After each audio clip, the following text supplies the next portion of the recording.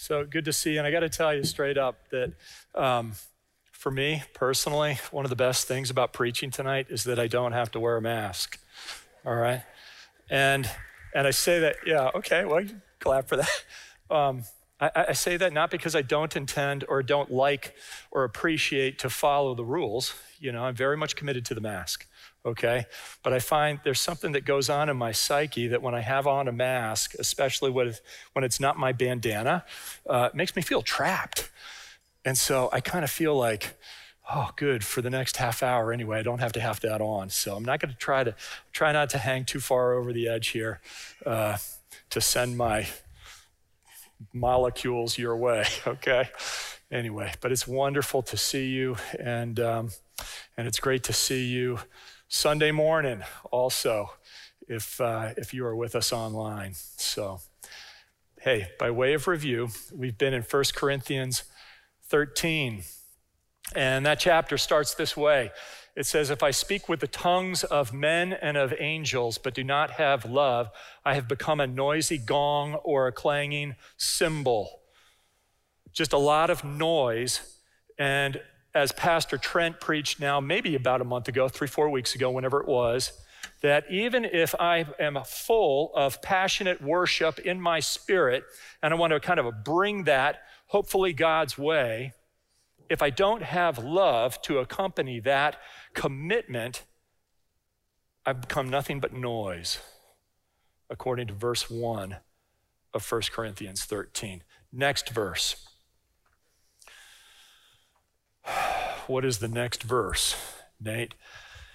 If I have all knowledge, is that how it goes?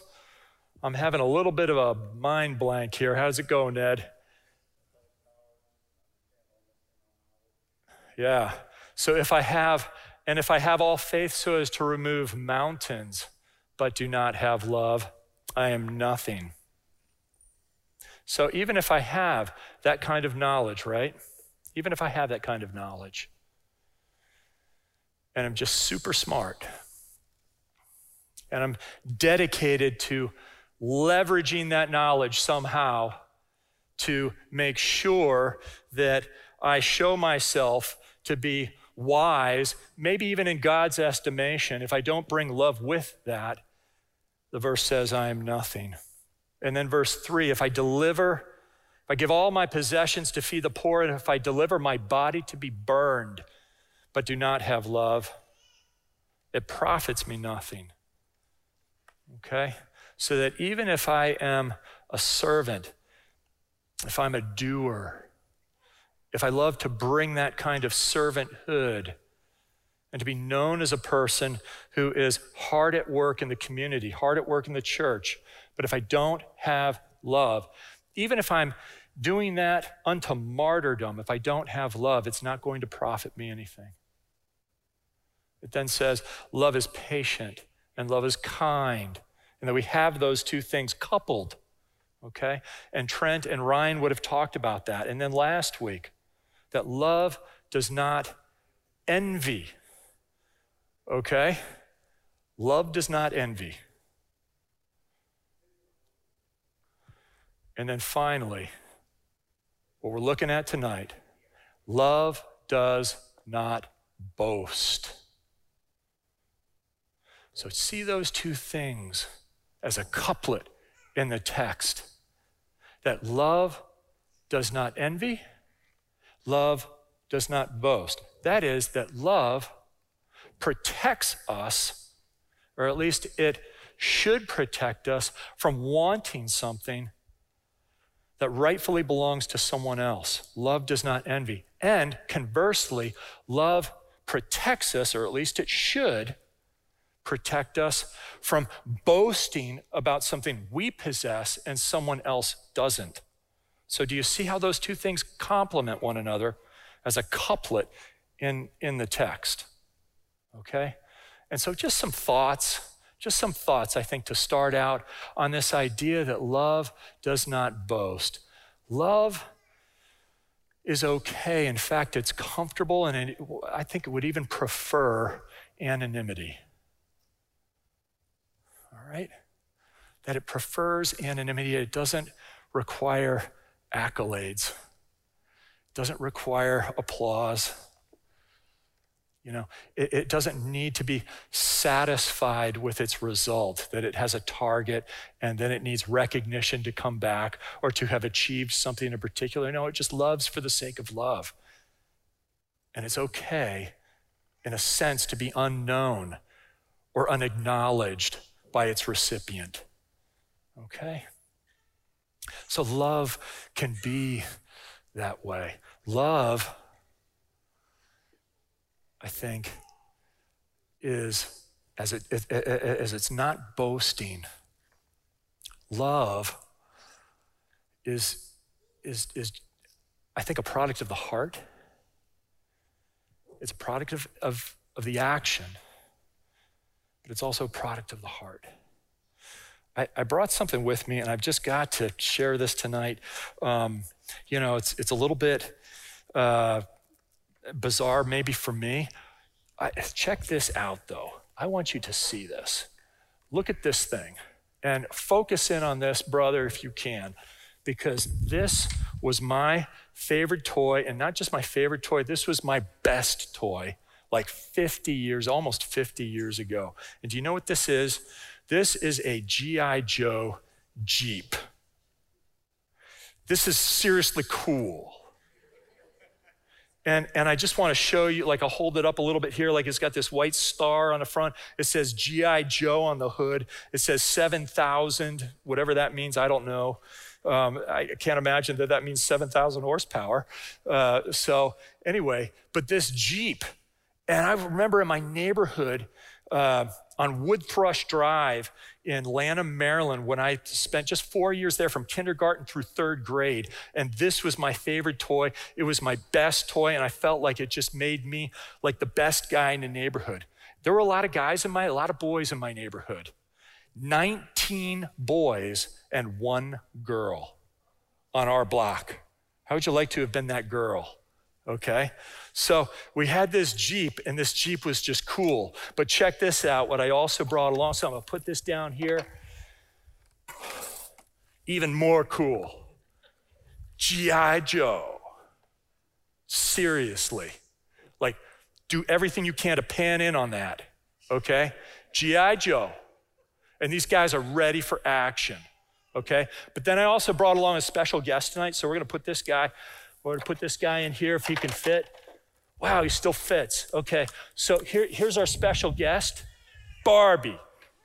Okay, so Barbie comes along, and you have G.I. Joe and you have Barbie, right? And so it's gonna be like, Barbie, I'm the toughest guy there is, and we're gonna go get some bad guys, and do you wanna come? And Barbie's like, no, I want to go to Brewster's and get some ice cream. And G.I. Joe is like, hey, you know what? I got this really cool AR-15 assault rifle. It's so awesome. No, I really want to go and get some black raspberry. Okay, so all right, so we're gonna go and we're gonna get the bad guys and then we'll go for ice cream. Okay, but you're gonna have to sit in the back, okay, because there's only 2 seats for 2. And me and my buddy, we got to go get the bad guys. Okay, I can do that. All right, so we're going to go ahead and we're going to put them like that. And we're going to put Barbie in the back. And she's just kind of reclining there, and she's going to trust those guys to drive well. Okay, why am I sharing that? I thought as a kid that if I had the best toy, that made me the best guy. And isn't that true for us, possibly, right through the duration of our lives? That if we have something, if we possess it, and we're proud of it, that we think somehow that this thing that we possess, whether it's a toy, whether it's an appearance, whether it's knowledge, whether it's some sort of authority that we can exert in the lives of others, whether it's wealth, whether it's reputation, whether it's an online presence, whether it's I am passionate about this cause or I am not passionate about this cause, or that I possess the ability to kind of walk the tightrope between either side of whatever cause, whatever it is about us that we kind of deem important and the most important thing about us that we would be tempted to boast about, that can be something that exists in the heart, even if it doesn't get voiced or practiced by the attitude or the behavior. But that it's there. I knew, even as a kid, I knew that that I wasn't supposed to brag, that I needed to be nice and I needed to play nice with my friends on the block, with the boys. And so we would go around and we'd push the Jeep around.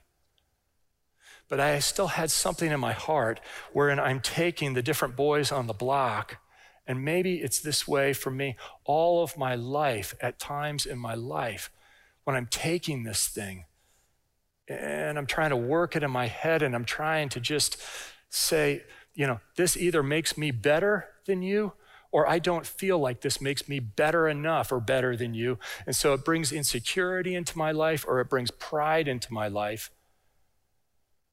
But that what I'm trying to do is take that and use that to make myself feel better than I think you are. Meanwhile, love protects, or at least it should protect, my regard for others. And if you're the kind of person who likes to write something down, write that down. Love protect. This 1 Corinthians 13 kind of love is meant to protect our regard for others.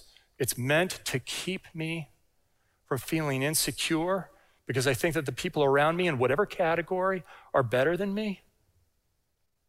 And it's meant to keep me from being condescending toward people because in whatever category I feel like I'm better than them. Love does not boast. It doesn't boast in heart, and it doesn't boast in behavior. Love does not boast. So maybe a good question, and I can see if I can formulate it for us, is this: do I have the kind of love for the people in my spheres, whomever they may be? Do I have the kind of love for the people in my spheres, for my colleagues here at work, my family members, to people that I just pass as I'm walking down the concourse of Capital City Mall? The people in my spheres that I just see as I'm living my life, do I have the kind of love for them that makes me want to regard them well in my heart, so that even if they don't know me, even if we have no interaction, I'm doing the right thing in my regard for them as they come into view and as we step into relationship together? Whatever the case may be, whatever degree of intimacy I may have with whomever, whatever relationship, do I regard them well? And in order to do that, I need to have a heart that is humble. But how do I get that humble heart? I'm so excited tonight to come and to just share a little bit of this idea. Where does the humility, where does a humble heart come from? How do I find this humility, and a permanent humility, or at least a growing humility in my heart toward others? And I think that the answer is this: that humility can be found and is to be found in relation to the greatness of God, but also to the love of God. Do you remember the story? We've talked about this before. In Genesis chapter 16, do you remember Genesis 16 and the story of Hagar, and that Sarai had been told that she was going to have a child, or that Abram had been told that he was going to have a child, and so Sarai she kind of gives Hagar, her maidservant, over to Abram, and they are together, and Hagar bears a child, and then everything becomes like this train wreck because there's this disdain that gets traded back and forth, and it breaks Hagar's heart, and so she runs away. And she's on the road to a place called Shur, S-H-U-R. And it says that the angel of the Lord, who I believe to be Jesus Christ, a pre-incarnate visitation of Jesus himself, that the angel of the Lord appears to her and converses with her, that he finds her. And what would she have felt like? What did she feel like that afternoon? As she's sweaty, because she's been running. She's dirty because of the dust of that region. She's scared. Maybe she's been crying and she's got stuff coming down her face. And he finds her and he cares about her. And amidst his care for her, he says to her, I want you to return and submit to your master. And she ends up saying to him, you are the God who sees. And then she says, and I have seen the one who looks after me. Do you see the love that he had to go and find her? Do you see the love that he had to send her back? And do you see how it was that she surely would have returned and submitted, and that there would have been a change in her heart as she stepped back into a community that had hurt her so deeply? Or 2 chapters later in Genesis 18, you look at the character of Abraham. He's now been renamed, gone from Abram to Abraham, and he's had another visit from the Lord, who brings 2 angels with him. And the Lord says, I am going to make sure that Sarah, your wife, has a child about a year from now. And Sarah laughs. And there's this interchange. And, she says, I didn't laugh. And Jesus, again, I believe, says, yes, you did laugh. Yeah, you did. But that's okay. My promise to you is still going to come true.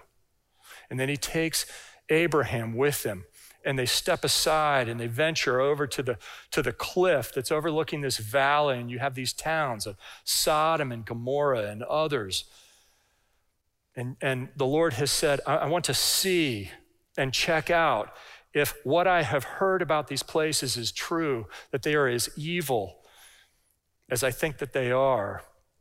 And so Abraham, knowing that his nephew Lot, with others still in the town, begins to intercede. And he says, far be it from you to punish the innocent along with the guilty. You're not that kind of God. Far be that from you. Will not the judge of all the earth do right? And so he says, if there are 50 righteous people, will you spare the towns? And the Lord says, yeah, I will. And then the next thing out of Abraham's mouth is, I am nothing but dust and ashes. See that as a humble heart? I care about these people. And so I'm going to keep talking to you. Will you spare them? If there's 45, if there's 40, if there's however many, right down to 10. And you get a sense that the only reason Abraham stopped at 10 was because he thought to himself, surely there have got to be at least 10 righteous people down there. Or he would have kept praying and relying on the Lord, right? Do you see the kind of humility that he had been loved, sought,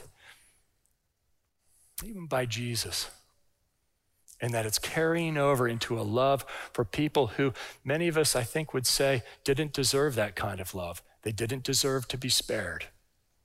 But Abraham is interceding. Or what about Jacob? You remember Jacob? This is chapter 32 now. And he has had, much of his life is behind him. As a young man, he was some pretty powerful things. He was a coward. He was a thief. He was a liar. And at one point, his mom says, run for your life because you've stolen something that it was not initially given to you. And so your life is in danger. Go to your uncle Laban. And he crosses the Jordan River. And he's on his way to what would today be Damascus. He lives his life for many years. He ends up with wives. He ends up with herds of sheep and so forth. A vast community. But then he gets called back and he's scared. And so as he's coming back into the land, he's scared of his brother Esau. He hears that there's 400 people, 400 warriors coming with Esau out to stand in their way. And he doesn't know what that holds for him and all the women and the children in his camps. But there on the banks of the Jabbok/Jordan rivers, and he goes back to the Lord in prayer and he says, who am I? Who am I that you would be so good, that you would be so kind to me? You know, I crossed this river. I had nothing but a piece of wood, a staff in my hand. That's what I brought when I came across this river, this opposite direction. And now look, you have done so much for me. And who am I? I know I don't deserve it. The humility has set in. Love does not boast. Love is humble. Or what about Job? You remember a good man, and he's taking the time to sacrifice for his children, it says in chapter 1, verse 5, just in case they had sinned against the Lord in their hearts. He was that good of a man. He goes through all of these hardships, and we know about those things, brings him through the book. At one point in the book, he says, though God slay me, yet I will hope in him. So you already begin to see the humility in him. But a man who understandably could have said to the Lord at the end of that book, hey, you killed my children. I had 10 of them, you took them all. That instead he comes back in chapter 42 and he says, I understand now that you can do all things. No plan of yours can be thwarted. You know, I used to think about these things and try to work these things out in my mind. But you know what? These things are too wonderful for me. My ears had heard of you, but now my eyes have seen you. Therefore, I despise myself and I repent in dust and ashes. That the end of that book, for an incredibly righteous man, a man who God said was the most righteous man in the world, says, I despise myself, I repent in dust and ashes. Now he's got this humility. God says, pray for your friends so that they'll make it. And he does, and they do. Then what about David? You know, I know that I'm going on here. I'm not so much trying to make a point here as I am trying to just whet the appetite. God, create in me more of a humble heart that would not boast, so that it's yielding the kind of 1 Corinthians 13 love that you want in me and from me. That's what I'm wanting to do. David, you know, in 2 Samuel 7, and the Lord has just blessed him. I have removed and dealt with your enemies on every side. I have established you. Look at all the good I have done for you. And David comes back and says, I am not worthy. I'm not worthy. And David is still going to go and commit sin after sin after sin. He's going to commit adultery. He's going to commit murder. And in Psalm 51, he's going to come back even then and say, I know that a humble and contrite heart, you know, this kind of a spirit, you will not cast out. Create in me a pure heart, O God. Renew a steadfast spirit within me. So you see the generation of humility. Or what about Isaiah? In Isaiah chapter 6, when, you know, he has this vision of the throne room of God, and the first thing that occurs to him is, woe to me. because I'm a man of unclean lips and I live among a people of unclean lips, and my eyes have seen something that has just knocked me over, and I hardly know how to deal with it. God agrees, sends his angel to touch the lips of Isaiah with the coal, to burn, in a sense, to burn the sin away. Now your lips aren't unclean. But then what happens next? God says, I'm looking for someone to go and to lovingly tell my people the truth about their state and their predicament. Who will go for us? And Isaiah says, here I am, send me. Do you see the generation of the humility? Last one, I guess, if it has to be. In Luke chapter 7, when there's this sinful woman, she has a reputation in town, but she's feeling the love of Jesus so much that she is self-driven into this home, I think full of Pharisees. It would say there in verse 49 that there were many reclining at the table. And she stands behind his feet. She wets his feet because he's reclining there at the table, and he's reclining lengthwise so that his feet are furthest out from him and from the table. And so she stands back where his feet are. She's crying so much that she's able to saturate his feet enough to wash them with her hair. What in the world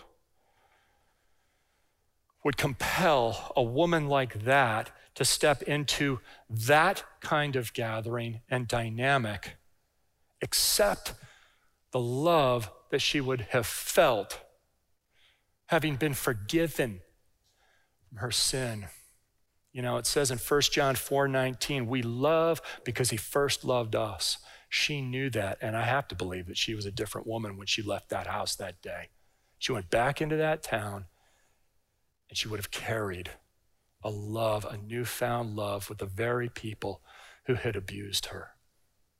Just have to believe that, because the love of Christ is that strong. It creates a humility in the heart. Love is humble. Okay, here I'm standing up here. I haven't even had the Bible in my hand. Forgive me. It is here. I hope I haven't stepped on it while I've been preaching. Hey, I've got a text for you. I want you to turn to, what does this idea of love does not boast mean for the church today? If you have your Bible, you can turn to it. This is going to be 2 Timothy 3, verses 1 to 5. And I'm just going to read through this, and we're going to see what it says here. This is 2 Timothy 3, and it's verses 1 to 5a. And it says this, but understand this, that in the last days there will come times of difficulty. A lot of conversations I'm having right now, people of all generations, but especially older generations, asking this question, Nate, do you think that we're living in the end times? Like, has it finally rolled around? I understand that in a sense we're living in the end times for the last 2,000 years. I get that.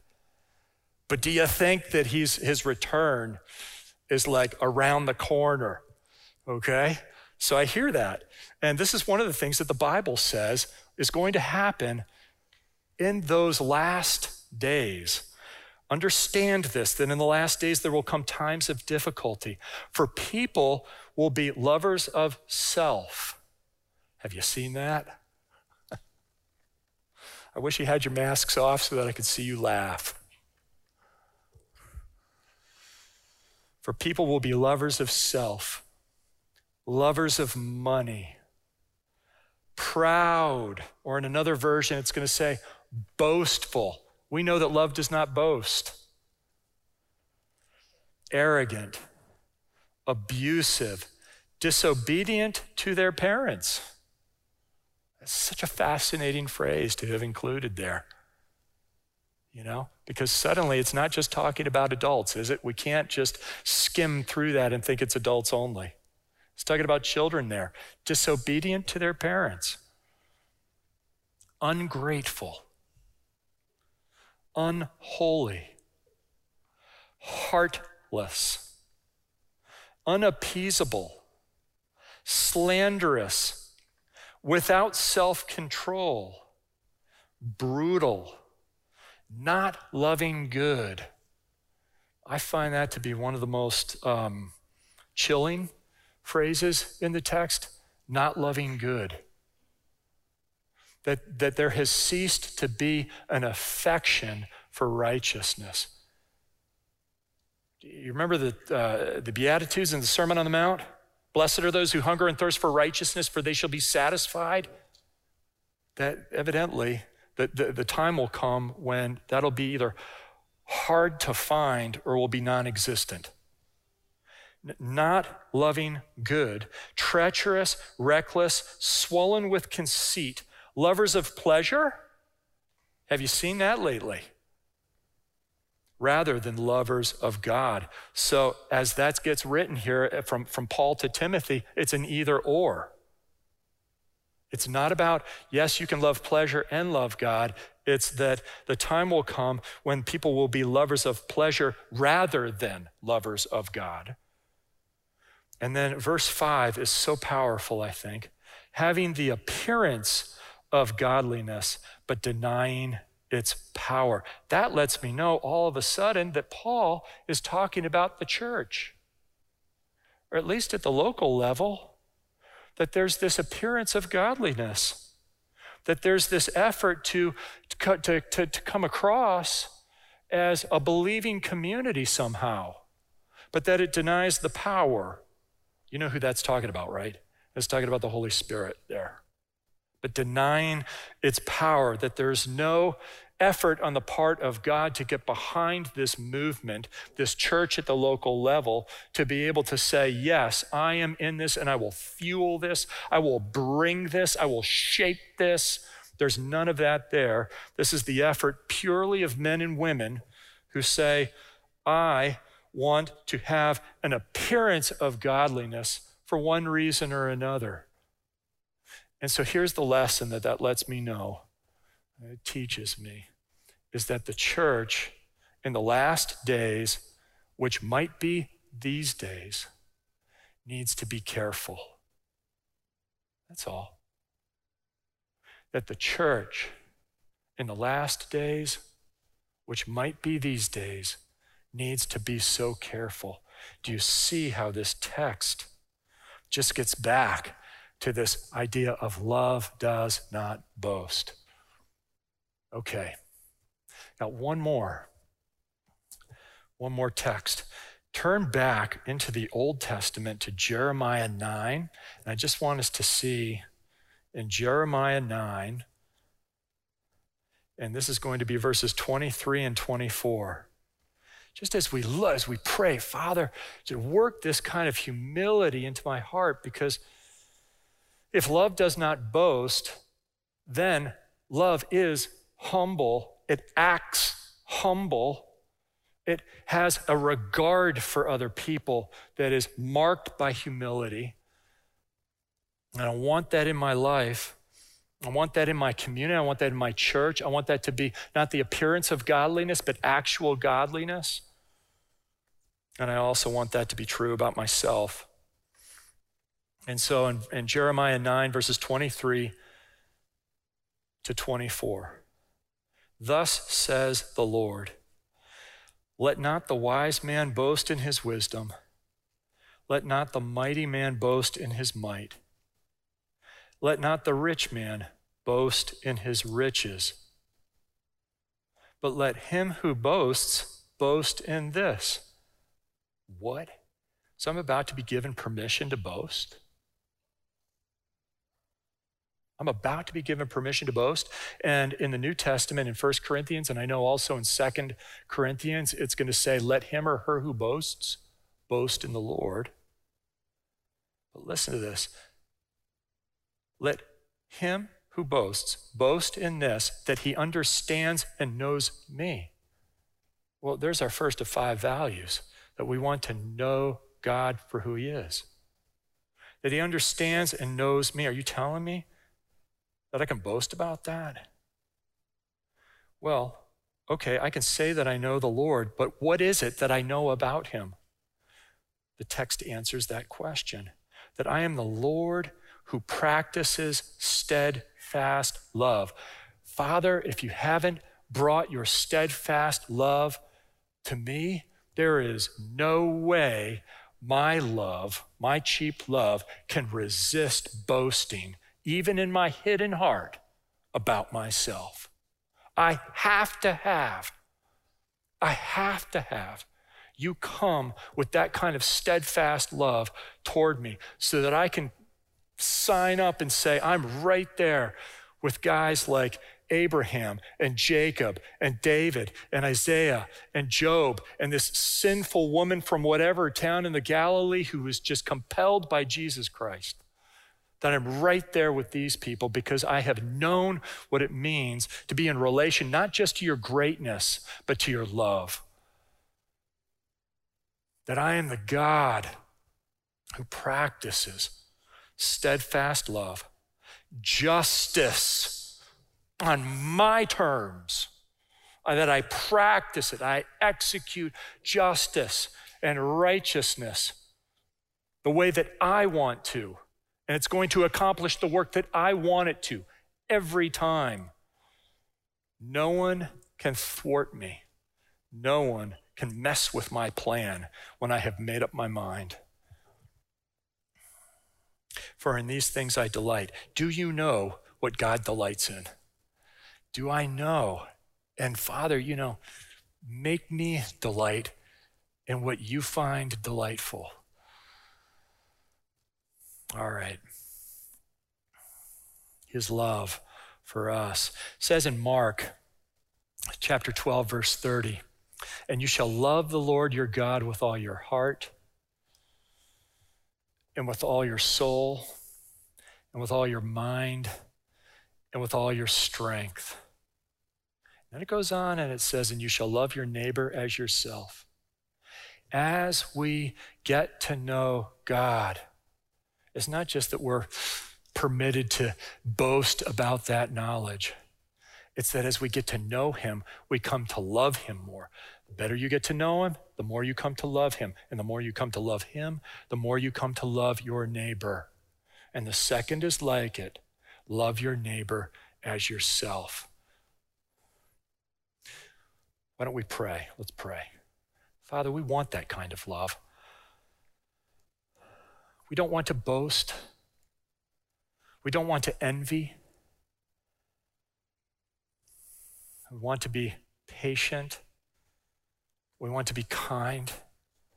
We want to practice that kind of love here in our church.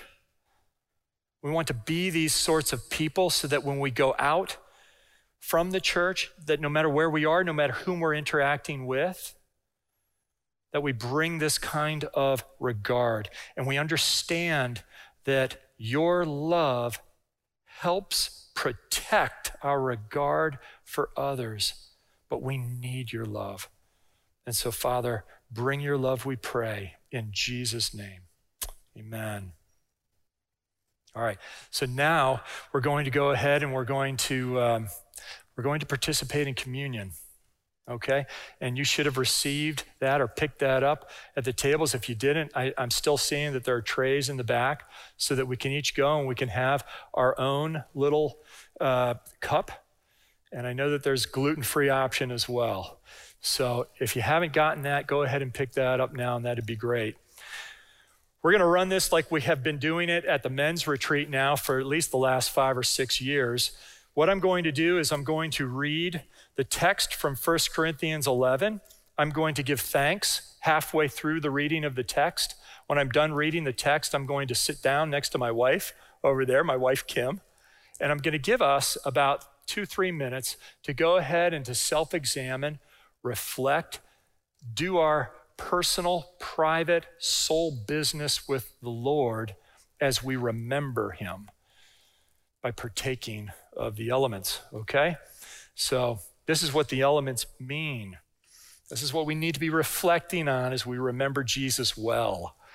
It says this in 1 Corinthians 11, verse 23, "For I received from the Lord what I also delivered to you, that the Lord Jesus, on the night when he was betrayed, took bread, and when he had given thanks, he broke it." Now, it's already been broken for you, but I am going to pray, so pray with me again if you would. We want to remember you for who you are. We want to remember accurately what you've done. We want to say thank you, not just for a piece of bread, a cracker in our lap. I want to say thank you for your body that was given for us. And Father, we want to say thank you, not just for juice that's in our lap, but Father, for your blood, the blood of your Son, Jesus Christ. It was shed for us on the cross. We want to remember him and that he did that, and that he did that for you in your holiness to satisfy you, and that he did that for us so that he could bring us with him back to you, so that he could restore, so that he could redeem. And we are forever grateful. Thank you. In Jesus' name, amen. And he said, "This is my body, which is for you. Do this in remembrance of me." In the same way also he took the cup after supper, saying, "This cup is the new covenant in my blood. Do this as often as you drink it in remembrance of me. For as often as you eat this bread and drink the cup, you proclaim the Lord's death until he comes." So I know that Jim is going to play the organ now for about 2 to 3 minutes, and then George is going to come back and lead us in the final song. Take this time now.